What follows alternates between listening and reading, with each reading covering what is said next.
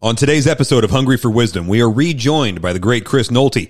What's the difference between a cuss word and a statement of fact? And as you look for wisdom, turn over the rocks that God just dropped on your toes. It's episode 11. Turn it up!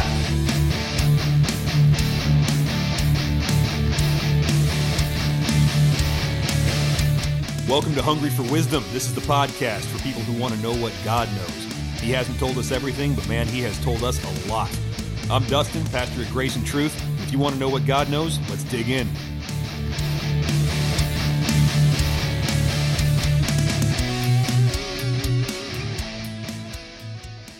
You guys know Chris. He was on an episode last season. Chris is the owner, operator, director, and grand wizard at Romeo Surf. How you doing, buddy? It's all me. There is no others, but we're llooking. Wait, grand wizard is bad. That's a bad term. Isn't that the leader of the KKK? It's Grand Dragon, I think. Isn't it? I don't know. I don't really have any contacts or to call up and ask. I don't know anybody in there. Okay.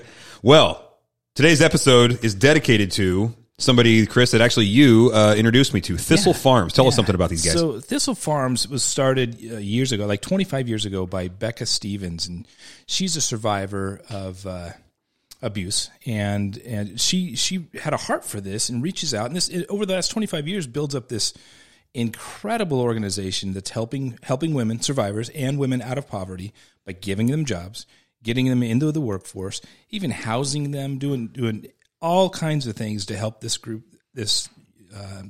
help empower these women and get them off the ground.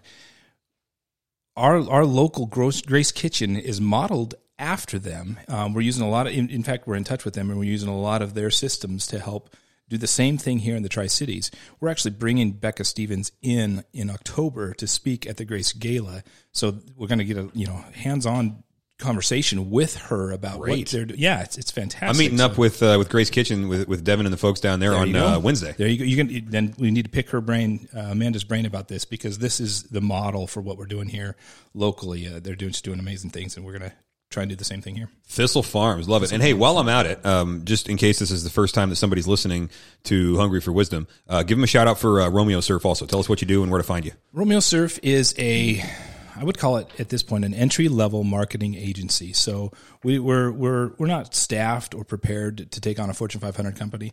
We're going to help the small guy. We're going to get him started or her started in their business, logos, advertising, light marketing duties, get them growing, and then at some point, launch them into the world, and then hopefully they grow to the point where they would need a bigger organization. But we're trying to stay small. We are small, and helping a few clients here and there. Cool. That sounds great, man. You guys do great work, and we always I love giving you a call to say, hey, Chris, I need this, or graphic design or website stuff or whatever, because it's just always spot on. So yeah, thanks. Appreciate what you do, man. Let's get into some Proverbs. Here we go. Proverbs 3 is where we find ourselves today, verses 13 through 15, and it reads thusly: How blessed is the man who finds wisdom, and the man who gains understanding, for her profit is better than the profit of silver, and her gain is better than fine gold. She is more precious than jewels, and nothing you desire compares with her. Let me start by reviewing verse 13. It goes like this: How blessed is the man who finds wisdom, and the man who gains understanding. All right, now, maybe it's just me. Maybe I'm reading my personality into this thing, but I think Solomon has a bit of a sense of humor, because my first question here is, what is he talking about when he says the man who finds wisdom? He just put it right in front of the dude in black and white. He's like, here, read this scroll. Hey, good job finding wisdom, little man. Way to go. Here's a pat on the back and a cookie. He didn't find jack, man. It was handed to him. And such is life, though, right? This is the way it works in the Bible. This is the way it works in a relationship with God. This is the way the gospel works, right? God gives us things, or in the world, maybe our parents give us things, our mentors give us things, whatever. And then in the end, if we end up not totally screwing it up, then we're seen as a success in life. Or we're seen as wise or whatever. Like, isn't, gospel, I didn't forgive my own sins. I didn't die for my own sins. And yet, by attaching myself to the guy who did and not stiff-arming him in the face and simply saying, I need you, Jesus, then I am saved on his account as if his works were done by me. Gospel. And so Solomon says, we benefit more than we deserve to. And this is true from Christ and his forgiveness. This is also just true in basic wisdom. He pats us on the back for saying good job, but we didn't really find it. So it's all of grace. It's all a gift. God gives us wisdom, and our responsibility is to accept it. So we deserve death. We get blessings from God. We deserve to live in our foolishness. We get wisdom from God through Solomon and various other biblical authors. How blessed is the man who finds what God shoved right in his face. It's not a bad way to live, you know? It just goes to show you, though, it's not a result of works lest any man should boast, right? I mean, 1 Corinthians 4, it says, what do you have that you have not received? Paul almost just challenges you, like, hey, think of something. Think of something you gave yourself. Well, underneath that, there's something that you were given, like a heartbeat or a pulse or something, right? And so we have received information, and it is able to make us wise to salvation. Paul tells Timothy this in 2 Timothy. He says, hey, those Old Testament scriptures, they can lead you towards Christ. Galatians 3:24 also.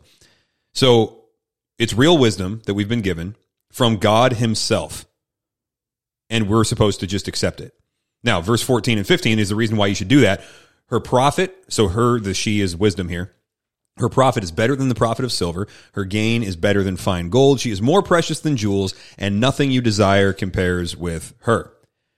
And so this should be obvious to us, but it's not, because we're sinful people and our brains are suffering under the effects of the fall. But really, this is common sense. Think about it. God, who made everything and knows every detail about how it works, just told us how to navigate it effectively. So if he shares that information with us, I would say that would be pretty valuable, right? In fact, of all the things and the people that you want to get around or get near, the things you want to accumulate for yourself, everything that you're trying to do to fulfill, everything that you're trying to fulfill with money, I'll put it that way, could be fulfilled better with the proper application of wisdom. The only thing that wisdom can't get you is, in some cases, it can't get you stuff, right? But God says that isn't that valuable anyway. It's going to burn. So I'll give you an example. Think about relationships. And not like casual relationships. I mean like deep, meaningful, quality relationships. Money can't get you that. Even the Beatles know that, right? Can't buy me love, or whatever they said. So money can get you a lot of types of friendships, but when you navigate life alongside people, that gets you a brotherhood that you really honestly can't buy. And so I would suggest to you that the one thing that can get you further in the world than money is relationships. That's just something that personally I've observed over time, which means that the wisdom that allows you to live in that way is quite literally more valuable than money. This isn't some ethereal concept that he's throwing down here. This is boots on the ground stuff. Wisdom is more important than money. And so take it from me. Like I'm living this way. Now I'm not saying that I've got a ton of wisdom, but like I'm a pastor, okay? So I don't have a lot of money, and I'm never going to have a lot of money. I just made a decision in life not to fight God anymore, and money's not the most important thing. And so what I do have is relationships. I got a lot of relationships, good ones, foxhole buddies that I'll lock arms and go into war with. And I've got these relationships all around the world. I mean, hundreds of them, maybe 1,000 of them. I don't know. And so now I'm in a situation where I don't have those relationships because I have all of the wisdom in the world, but I'm living, however imperfectly, in the fear of the Lord and walking his paths. And guess where that leads me? It leads me to stuff that once I experience it, I would never trade for money. So that's a small example, but the more wisdom you gain over life, the more true this passage is going to be. So chase wisdom because it's better than dollars. And that's why we put on a podcast called Hungry for Wisdom. So with that then, we're going to move along to some thises and that's. And for thises and that's today, we've got some Q&As for, well, I guess just for me. I was going to say me and Pastor Ben. I'm going to spit the questions. You're going to help me out. But you know what? It's curious on that. Wisdom is a she. Yeah. Wisdom's a girl. In the book of Proverbs, and she's often referred to as like a motherly figure. Yeah. So we are the children of Mama Wisdom. Yeah. So your first car, was it a girl? I never referred to my first car in the feminine because it was a truck, and that was just weird. Gotcha. We name ships. You know, it's true. Ships. What is the tie in there? Why are we doing that? Does it date back to this kind of stuff? No, I don't think so. I think in that case, it's because the guys that are navigating the ships are gone from their wives all the time, and they have to rationalize picking a boat over their wife. It's quite common, though. Everything's she. Well, it's tradition, Yeah, it's interesting, including wisdom. All right. Except the generic. Like if you say, oh, there's a person over there, I don't know what he was doing. You don't know if it was a guy or a girl, but you assume the masculine. That. It seems that way, don't you? In every language, by the way. No kidding. Yeah, every language I've ever interacted with, you default to the masculine. Huh. Curious. Yeah. Very curious. Except when we name something that we like, that we cherish, then it's feminine. Yeah, I think that's it. I got some good ones for you. Oh, boy. Yeah, but do you want to address the elephant in the room? My mustache? I was trying not to because you said your wife didn't like it. Now, for you people listening in, you can't see it, but it's fantastic. Fantastic mustache. My wife hates it. Hates my mustache. Can you believe that? You hate it too, don't you? I'm going to tell you something. I've had to evolve on the issue of the mustache. I can't gaze at the glory, Chris. No, like when the mustache first came back, because it's kind of, I don't know, like black guys, Mexican guys, they can pull off a mustache, looks perfectly natural. But when white guys do it, it's either a callback to the 70s and 80s or it's just creepy, right? And so or both. What would you? This is my Don Mattingly Magnum PI. You're not even close. Really? No. Yeah, that's Magnum PI, dude. That's a high bar. That's true. But like 6 or 7 years ago, the mustache starts coming back, and it was like an ironic thing. It was the Portlanders and stuff like that. And I was just like, guys, stop it. You look ridiculous. Like, unless you drive a white van with no windows, it doesn't fit. And that's what I'm hearing right now. Yeah. There was the rare guy, like my father, by the way, who could pull off a mustache and have it look natural, but it's few and far between. Huh. But then over the last year, I've realized this is not a fad anymore. It's actually coming back. So I've had to just learn to be okay with it. Yeah, I appreciate that. So just keep it off of the microphone. I don't want to hear it rub. Yeah. It'll ruin the episode. My wife is not going to let me have it much longer, so she just can't stand it. But as long as I can. That's why I didn't mention it, because by the time this episode drops, everybody's going to come and see you at church and be like, dude, where's the mustache? All right. So we got a couple written in and a couple I brought in myself. Any order you want. I'm going to save this one for last. It's a doozy. It might get you fired up. So we're going to start with this one. Have you changed your theology on any issues or doctrines recently? And I'm going to open them. Recently does not have to be. I'd go back years. I mean, we talked about in my adult life. Yeah. Anything changed for you where you come to a realization that, man, I was just wrong on that? So, yeah, if I'm hearing you right, you're specifically asking, do pastors change their mind? Right, because we got to be pretty sure when we get up and say stuff. I got to speak with some conviction on a Sunday, right? So, are you asking me this just buddy to buddy, or is this like, hey, as a pastor, what does this look like? Yeah, I'm coming in the room buddy to buddy, but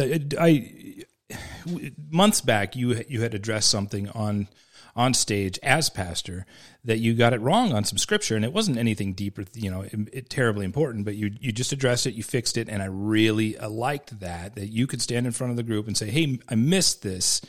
It's not like we think you're perfect in any measure. Yeah. It's that you're out front and you're honest, and you could have passed by that. Nobody would have been any wiser, but you wanted to make sure we understood that I was wrong there, and you fixed it. You addressed it. Don't make the same error. Right. And so I thought, man, I wonder if there's because there has been with me. I've evolved in the last 10, 20, incredible. I'm not the same guy. I'm born again by great measure, because the guy I look back on, his beliefs and his undertakings and the way he addressed people. Oh, I don't like that guy. So I've changed a lot. And then even theologically, what I believe, this, that, and the other thing, those have changed and evolved.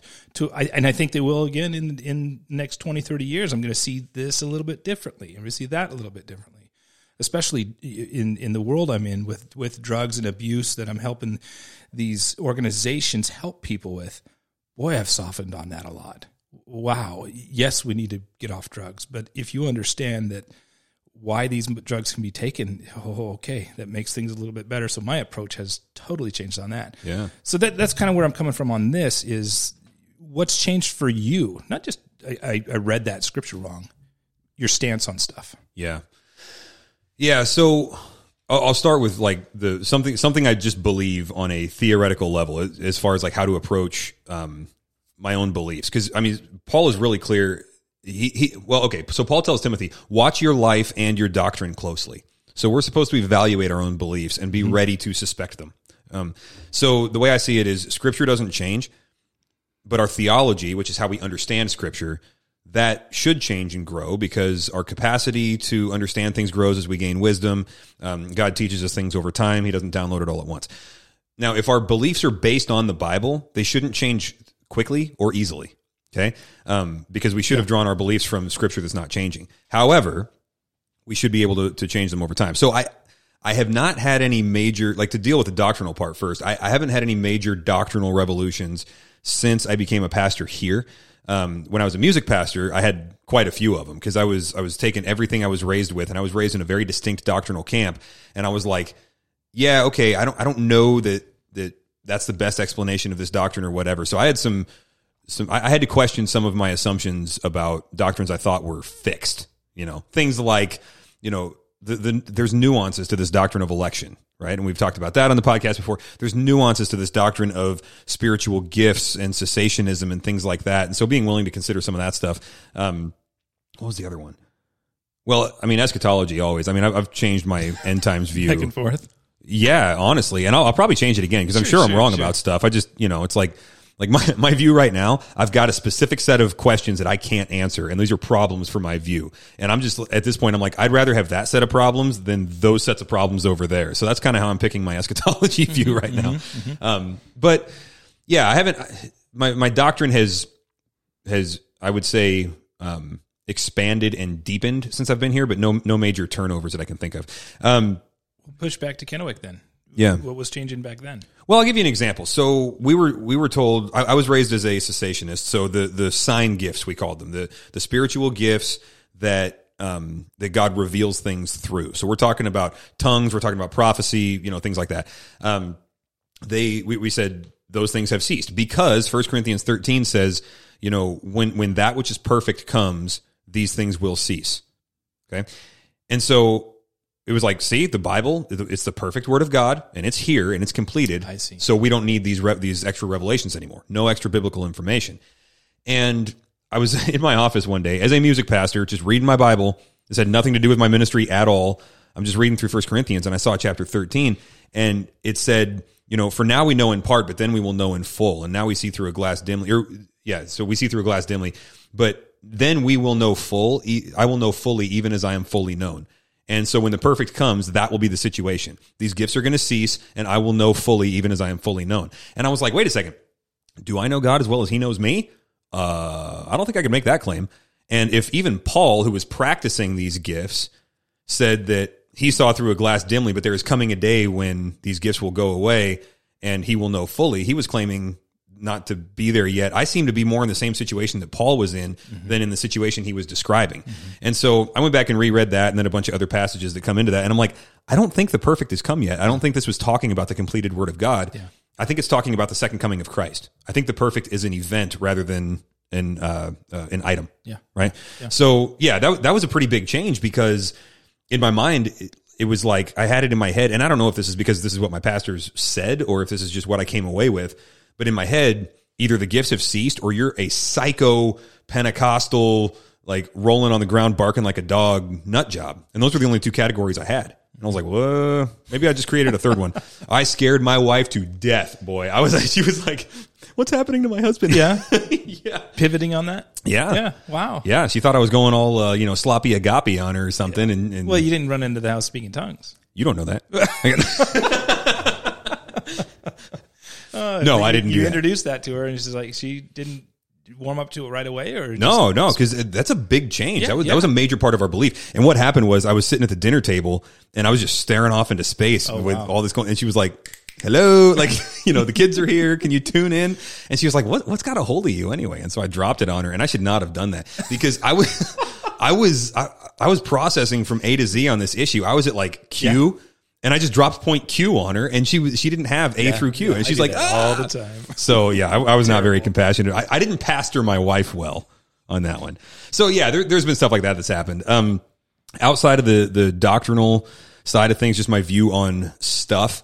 I think a lot of what you said of like people's sins are often the symptom of something, right? And so actually, this is something my wife taught me. I was brand new out here, and I mean within the first 6 months or so, and there was this situation going on where this guy was making a mess of his life, and he would not repent of his sin. He just wouldn't do it. Born again believer, just acting like a total knucklehead. And I'm all frustrated, and I was like, rah! And so I get home, and she's like, "Hey, how was your day?" And I'm like, because I live close to the church, so I don't really have time to mentally transition before I get home. Right? So I get home, and I'm just like, And I'm still kind of processing all of this. And I can't get this guy to just move, you know? And so I'm telling her about it. And she says, she didn't even know who it was. I was just telling her about the situation generically. And she says, you know what your problem is? And I was like, whoa, what? Like, there's just one? Yeah. Like, this just took a nasty left turn. I'm talking about somebody else's problems. Yeah. And she says to me, the problem is you hate sin more than you love people. Oh. And I was like, that hits home.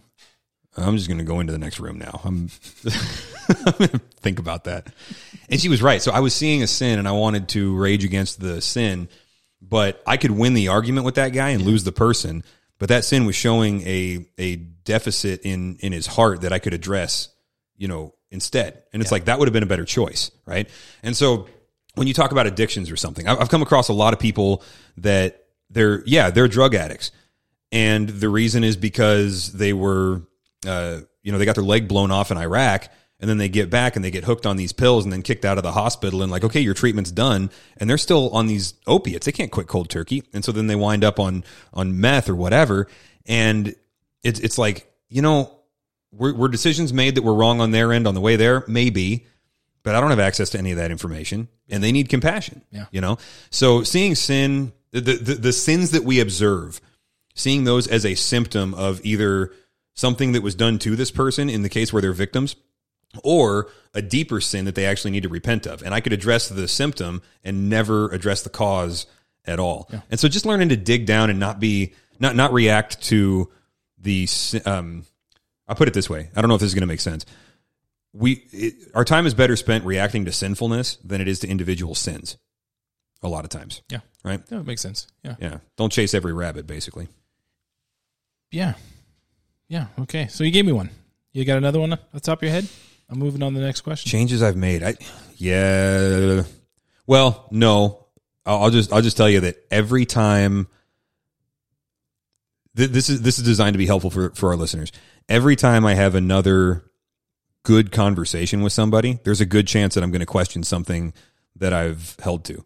And so relationships within the church and like the universal church are one of the best mechanisms for growth that I've ever seen, because you interact with other people's perspectives. They knock the rough edges off of your own assumptions. There's some iron sharpening iron there. Yeah, exactly. So I'll probably be making little changes or big ones for the rest of my life, and that's a good thing. Yeah, good.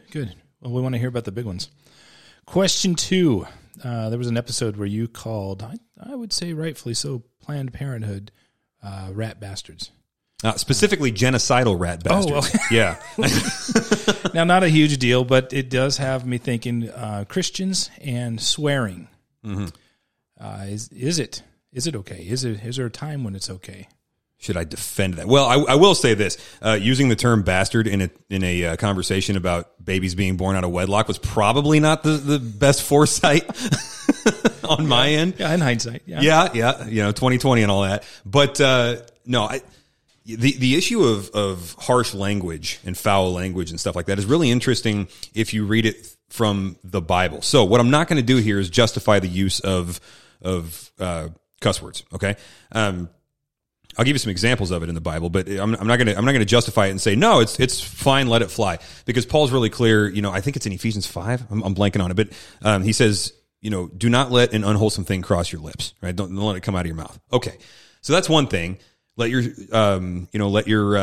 speech be seasoned with salt, and, various other things that we're told, like do away with coarse jesting and that kind of thing. So we're told to clean up our language in the Bible. Then you read these places where the Old Testament prophets, like Ezekiel, Ezekiel 16 is full of some of the most foul subject matter and language. Okay, so content alert. I didn't do that at the beginning of the episode because I didn't know we were going here. But, I didn't know I was going to go into this explanation. But, so I'm going to get into some not kid-friendly stuff here.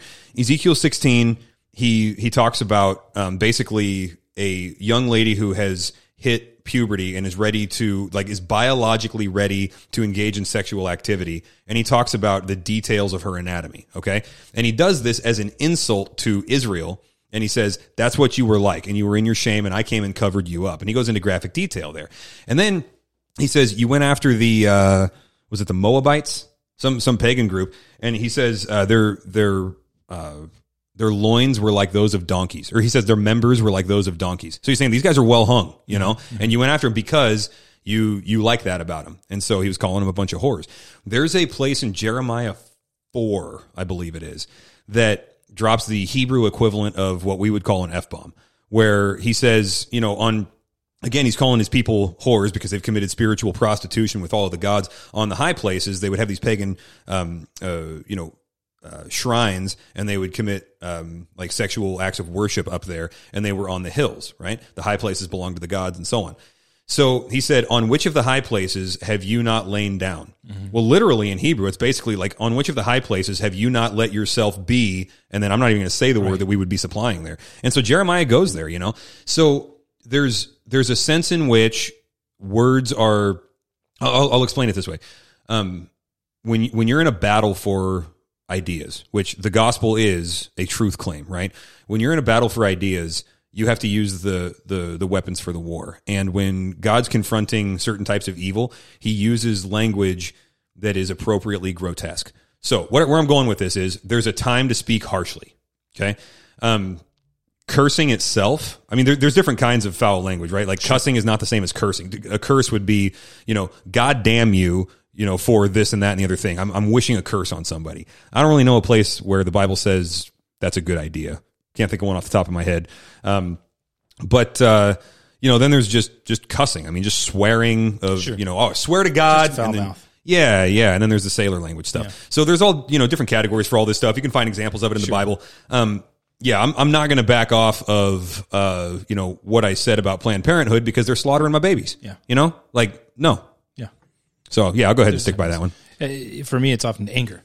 You know, I can control my tongue pretty well. I get hot with my kids when something might fly. You know, it's just I gotta clean that up. You know, get control of that. We did create a category in my house for like we call them. They're not bad words, but they're grown up words, right? So that's what I did there, and I hope my kids aren't listening to this. What I did there was I carved out a lane for my own hypocrisy, where, you know. Yeah. I get it. Yeah. The kids are like, you know, oh crap. And I'm like, don't say that. They're like, you do. I'm like, yeah, well, you're 7, you know? Was that a bad word? No, it's a grown up word. Yeah. You don't say it. Yeah. Stay in your lane. Yeah. When you pay the bills, you can drop the crap word. Okay. Good. Okay. Question 3.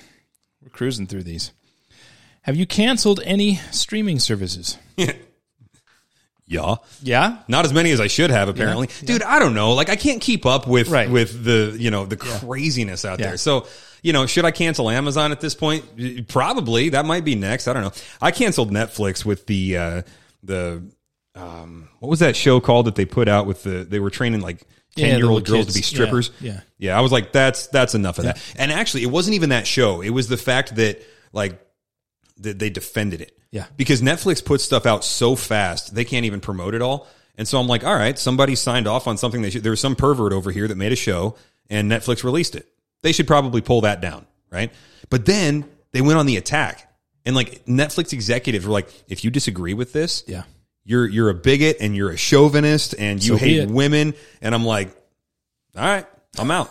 Like, I don't know what kind of pedophiles are on the board up there at Netflix that are defending this stuff, but there's a type of sickness there I don't want to be funding anymore. Yeah. Now, what I don't have nailed down is a theology of boycotts, or maybe I should say a methodology of boycotts. Sure. I don't know, because I understand just voting with your dollars and things like that. But at the same time, like, some people get really into the boycotts and they call other people to, you know, and now we got to cancel our Disney Plus account. Yeah, it's probably time to cancel Disney Plus. Yeah, there's a certain amount of like emotional energy that I just don't have. So it's like, we'll either pay for it or we won't. I don't need to go on a crusade about everything. Yeah, and that's where I'm at. I don't have them. We still have Prime at Amazon Prime.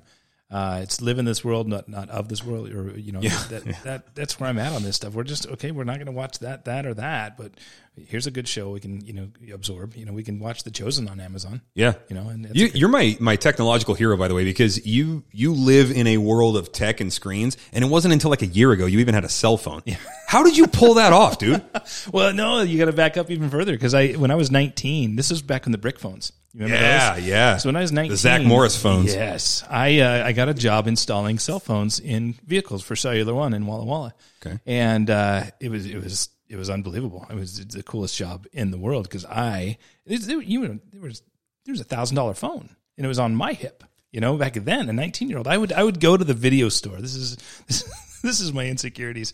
I would go to get a VHS store, and I would ask my brother-in-law, "Hey, will you call me in about, I don't know, half hour so that I could take a call while in the what a knucklehead." Was it like $1 a minute back then? Well, I didn't have to pay, right? It was that's a company true. phone, Yeah. right? Nice. So yeah, it was terrible.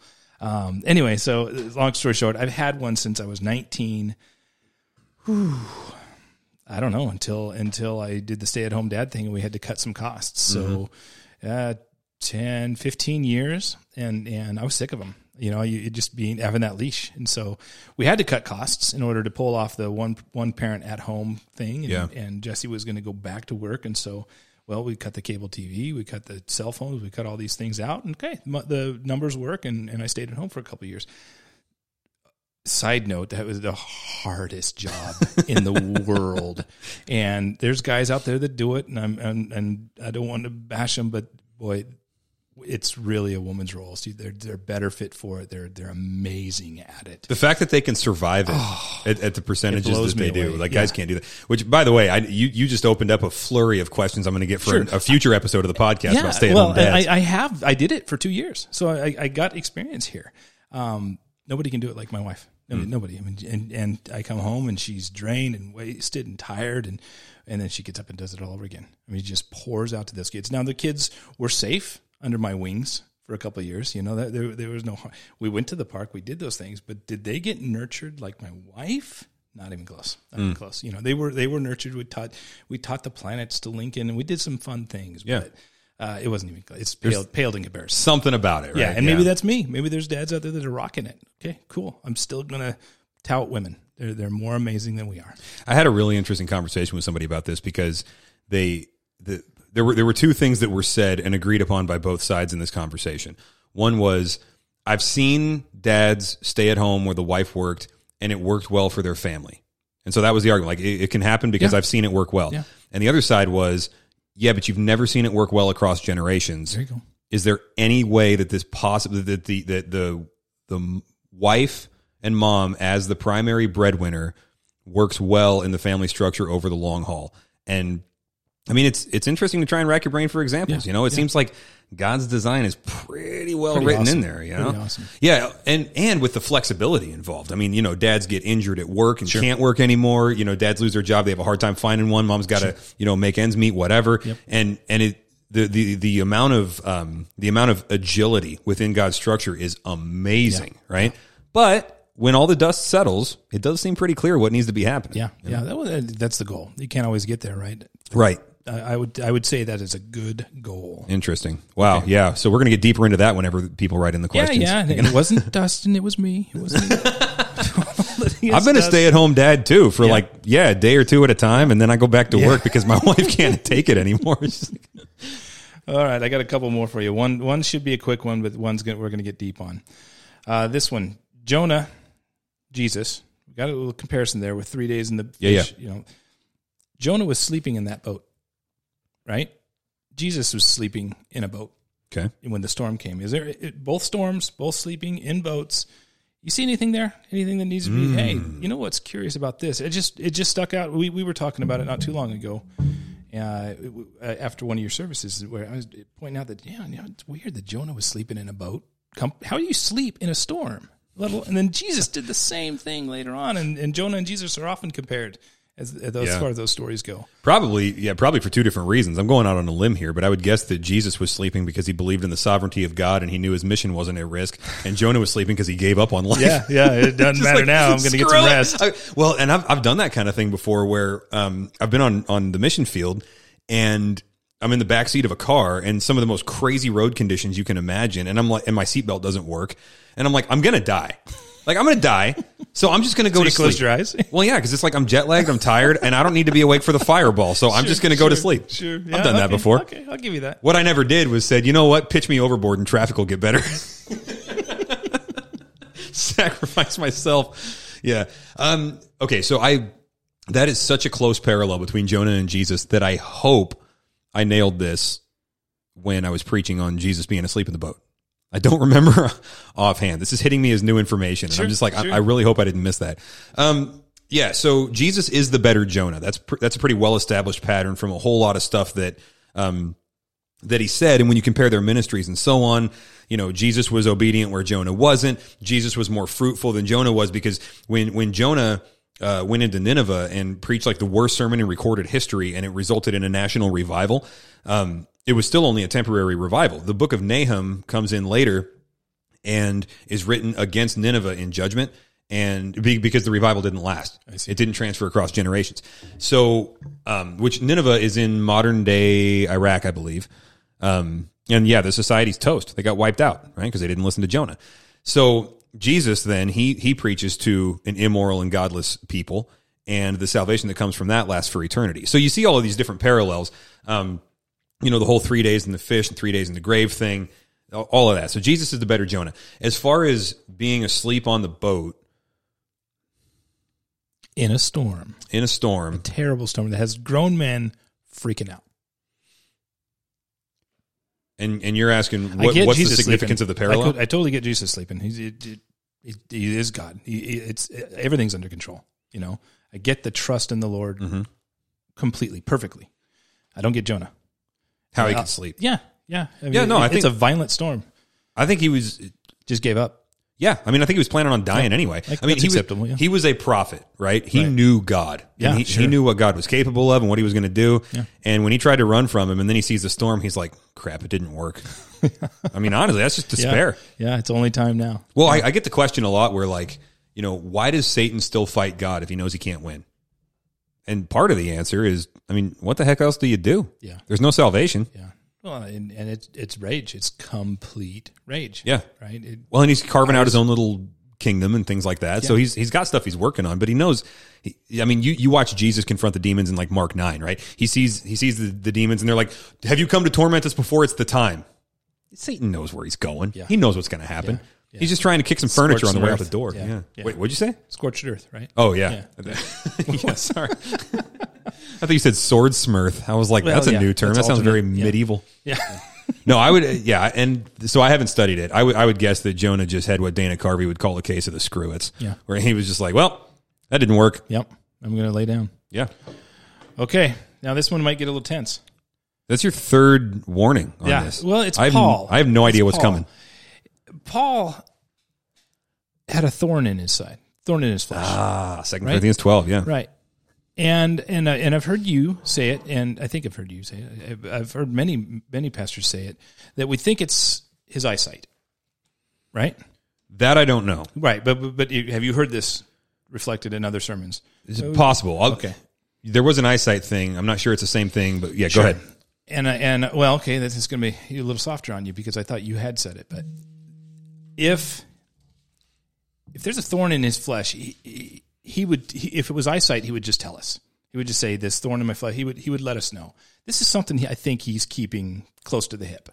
I think there's probably some sinfulness to it or something, because if it was anything literally physical like eyesight, I think he would share that openly. But he's talking to a congregation here of people, and he's not airing his dirty laundry. Mm-hmm. Is where I'm coming from on that. Do you see that could even be possible? That he's confessing like a besetting sin? That there's something he's talked about. He does what he doesn't want to do, and he doesn't do what he wants to do. Mm-hmm. Right? So he's a sinful man as well. But the thorn in the flesh thing, I've heard it multiple times. That, well, we think that might be because of his eyesight, because he addresses that later in Timothy, and I'm like, it's not his eyesight. There's something there that he just doesn't, that he's not sharing with new believers and stuff. Yeah. There's something there that God hasn't taken away.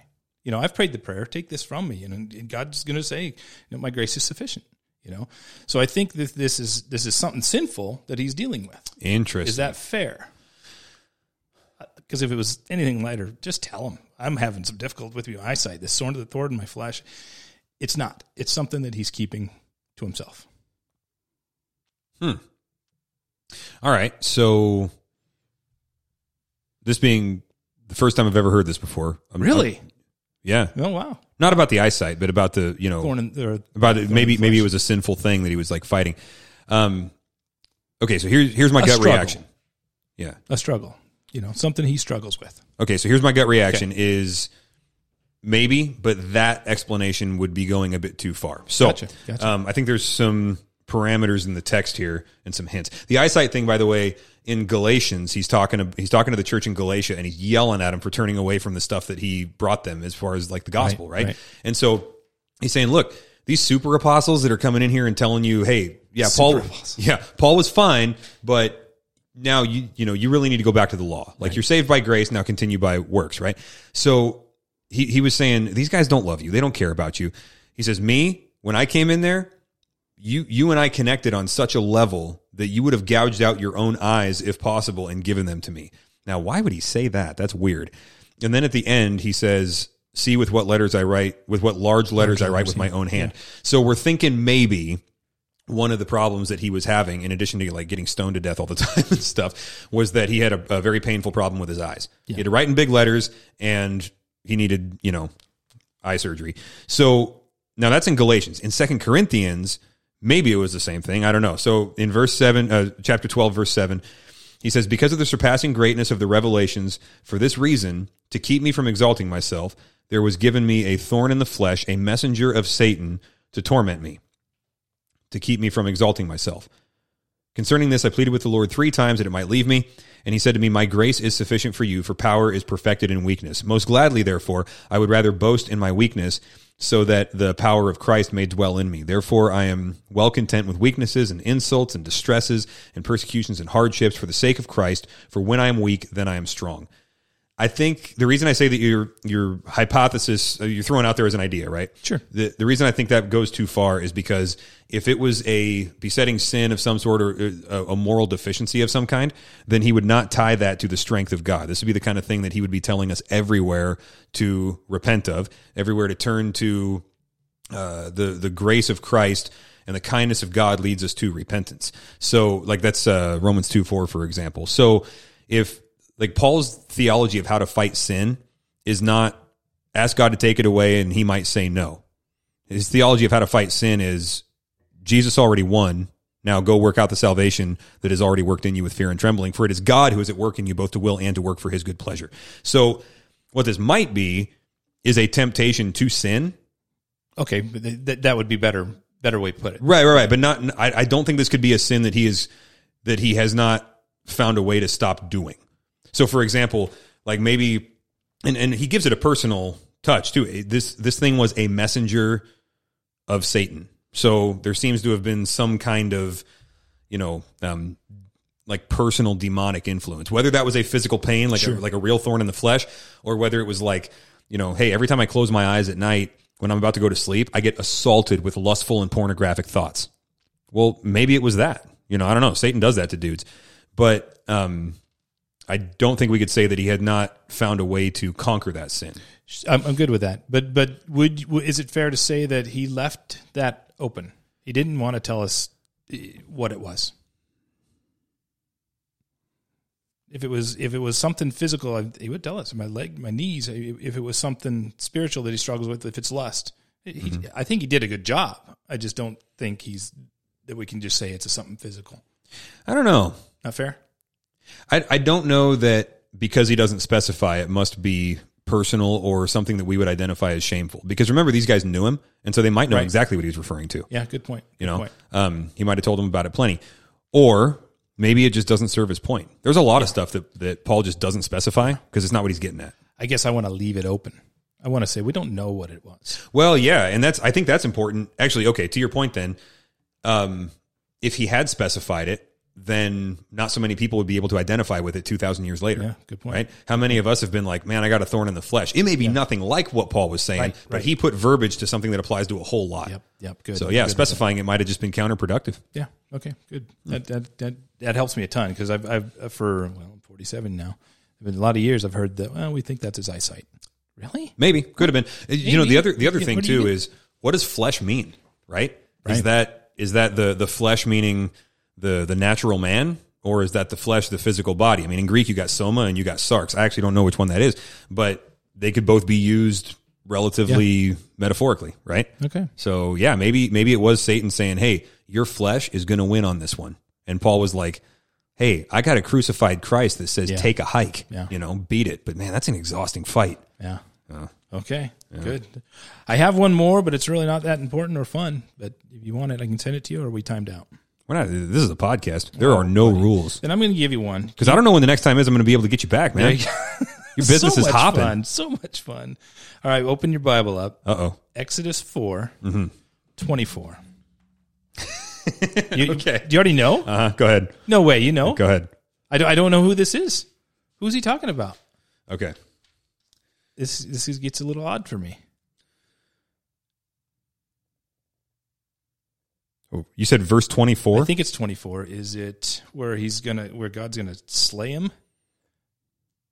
Yeah. Okay. Now it happened at the lodging place on the way that Yahweh encountered him and sought to put him to death. Who's him? Okay. All right. So, Bible study tip for everybody. Context is king. Right. And I back it up. Okay. I'm reading before. It's Moses, and we're talking about he's got to go to Pharaoh, but we get to 24, and I don't know who he's talking about. All right, verse 18. Story time, kids. Then Moses went and returned to Jethro. By the way, reading out of the Legacy Standard Bible, it was just put out. Loving this thing. Really? So thanks to Johnny Mack and the boys down there at Masters. Then Moses went and returned to Jethro, his father-in-law, and said to him, "Please let me go, that I may return to my brothers who are in Egypt and see if they are still alive." And Jethro said to Moses, "Go in peace." And Yahweh said to Moses in Midian, "Go return to Egypt, for all the men who were seeking your life are dead."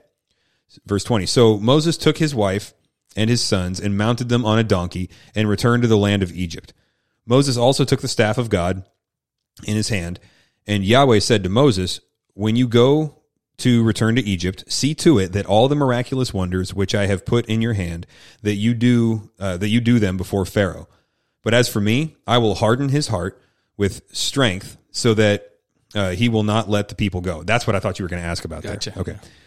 Then you shall say to Pharaoh, "Thus says Yahweh, Israel is my son, my firstborn.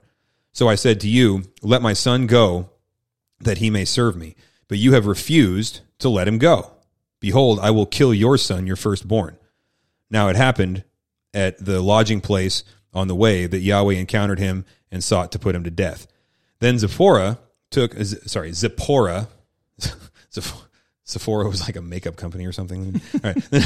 Sephora, not the same. No, maybe she was vain and like makeup. Took a flint and cut off her son's foreskin and touched his feet with it. And she said, "You are indeed a bridegroom of blood to me." Right.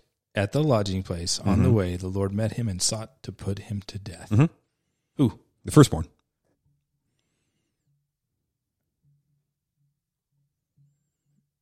The firstborn. I will kill your firstborn son. He says that to... I get what you're saying. It just seems like, maybe it just didn't translate well, because it seems like we're talking, he met him at the lodge and looked to put him to death. Like that person that he met at the lodge. I see. Well, so then let him alone for your bridegroom. I'm just double checking here. Yeah. I always said to Aaron, "Go meet Moses in the wilderness." For all of you listeners of the Hungry for Wisdom podcast, this is how wisdom is sought. Yeah. You need your bumper music right now. Oh, you have it. Whoop, wrong one. Please stand by. Here we go. Dang it, what verse was I at? Oh, there we go. Okay. I spoke all the words. Yeah. Okay, so the whole issue here is the issue of the firstborns, right? So Israel is the firstborn. Pharaoh's got a firstborn. Moses has a firstborn. Zipporah wants to circumcise the firstborn, calling back to the Abraham thing where the firstborns, all the sons were supposed to be dedicated to the Lord. And so they circumcise them, taking the part of their body that leads to future generations and saying this multi-generational covenant, here you go, we belong to you, right? So, yeah, there's a battle of the firstborns going on. What you're seeing here is a theme develop where, God is actually the true father of every family, and he gets to decide what happens. And if you get to keep your family, it's only by the sheer grace of God. And so Zipporah is like, you get my firstborn. This kind of text in the Torah is the reason that we named our first son Elijah, because it means God is great. And we were like, you get the firstborn. And it happened that he was a boy. So we were like, yeah, firstborn son. Look at that. You know? Wonderful. So it's that kind of thing. There's a much larger theme going on here in the battle for the firstborns, right? Interestingly, how this is played out over time, I'm way off on a rabbit trail here.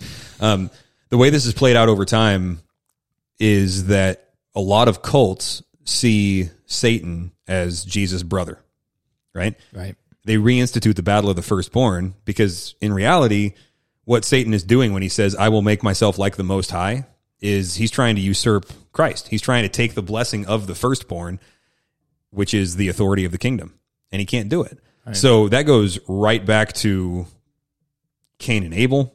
It goes back to, before that with the satanic fall. Yeah. This is a small development in a very large theme in the Bible. Do you see a glimpse of that with Isaac and Esau? Oh, yeah. Yeah, okay. Big time. Yeah, and, you mean Jacob and Esau, or it's Isaac and Ishmael, or what? No, Esau takes Esau gives up his birthright. Yeah. Right to Jacob. So because Jacob tricked him. Right. He tricked Isaac. I thought it was a very entrepreneurial. It was. If he's Shark Tank would have loved it. If he gets rid of it that easily, something that should have meant the world to Esau. It was everything. You got two things going on there. You got opportunism on Jacob's part, and you just got sheer stupidity. Yes. On Esau's part, right? And so it's like, you gave it up for a bowl of soup. Yeah. Yeah. A bowl. My New American Standard Bible actually calls it stuff. He says, "Give me a bowl of that red stuff there." And so he gave up his birthright for stuff. Stuff. Yeah. Imagine that. Yeah. Yeah. And so when, in fact, Jesus is maybe the only firstborn that I could think of inheriting the blessing. Was it Reuben that was the firstborn of the 12 sons of Israel? He didn't get the blessing. It wound up all the way down at Judah. Mm-hmm. The Messiah came from him. David was the last of the brothers. He wasn't the firstborn by any means. Jesus was the firstborn because he had to be born of a virgin. So that would kind of messed up that prophecy, but and he's the firstborn among many brothers. Other than that, pretty much every time in the Bible, it's the little and the despised one in the birth order that's getting the blessing. Yeah. So this is the firstborn they're talking about. At a lodging place on the way, the Lord met him and sought to put him to death. Mm-hmm. Wow, it's just worded terribly. Yeah. And you know what? Maybe there's ambiguity in the Hebrew too. Yeah. I think that's probably where it stems from. It just didn't translate very well. Could be. Okay, I am tapped out. Me too, man. Yeah, my voice is exhausted. Yeah. And I'm going to be honest. I'm going to be overwhelmed with just like the sheer force of masculinity if I spend any more time staring at the mustache across the table it has from that me. Effect. I better wrap this thing up. So I better trim it. Yeah, man. The world is a messed up place. Chris, can I get an amen? Amen. We got a gospel that is perfectly suited to fix it. Amen. Amen. See you next time, brother.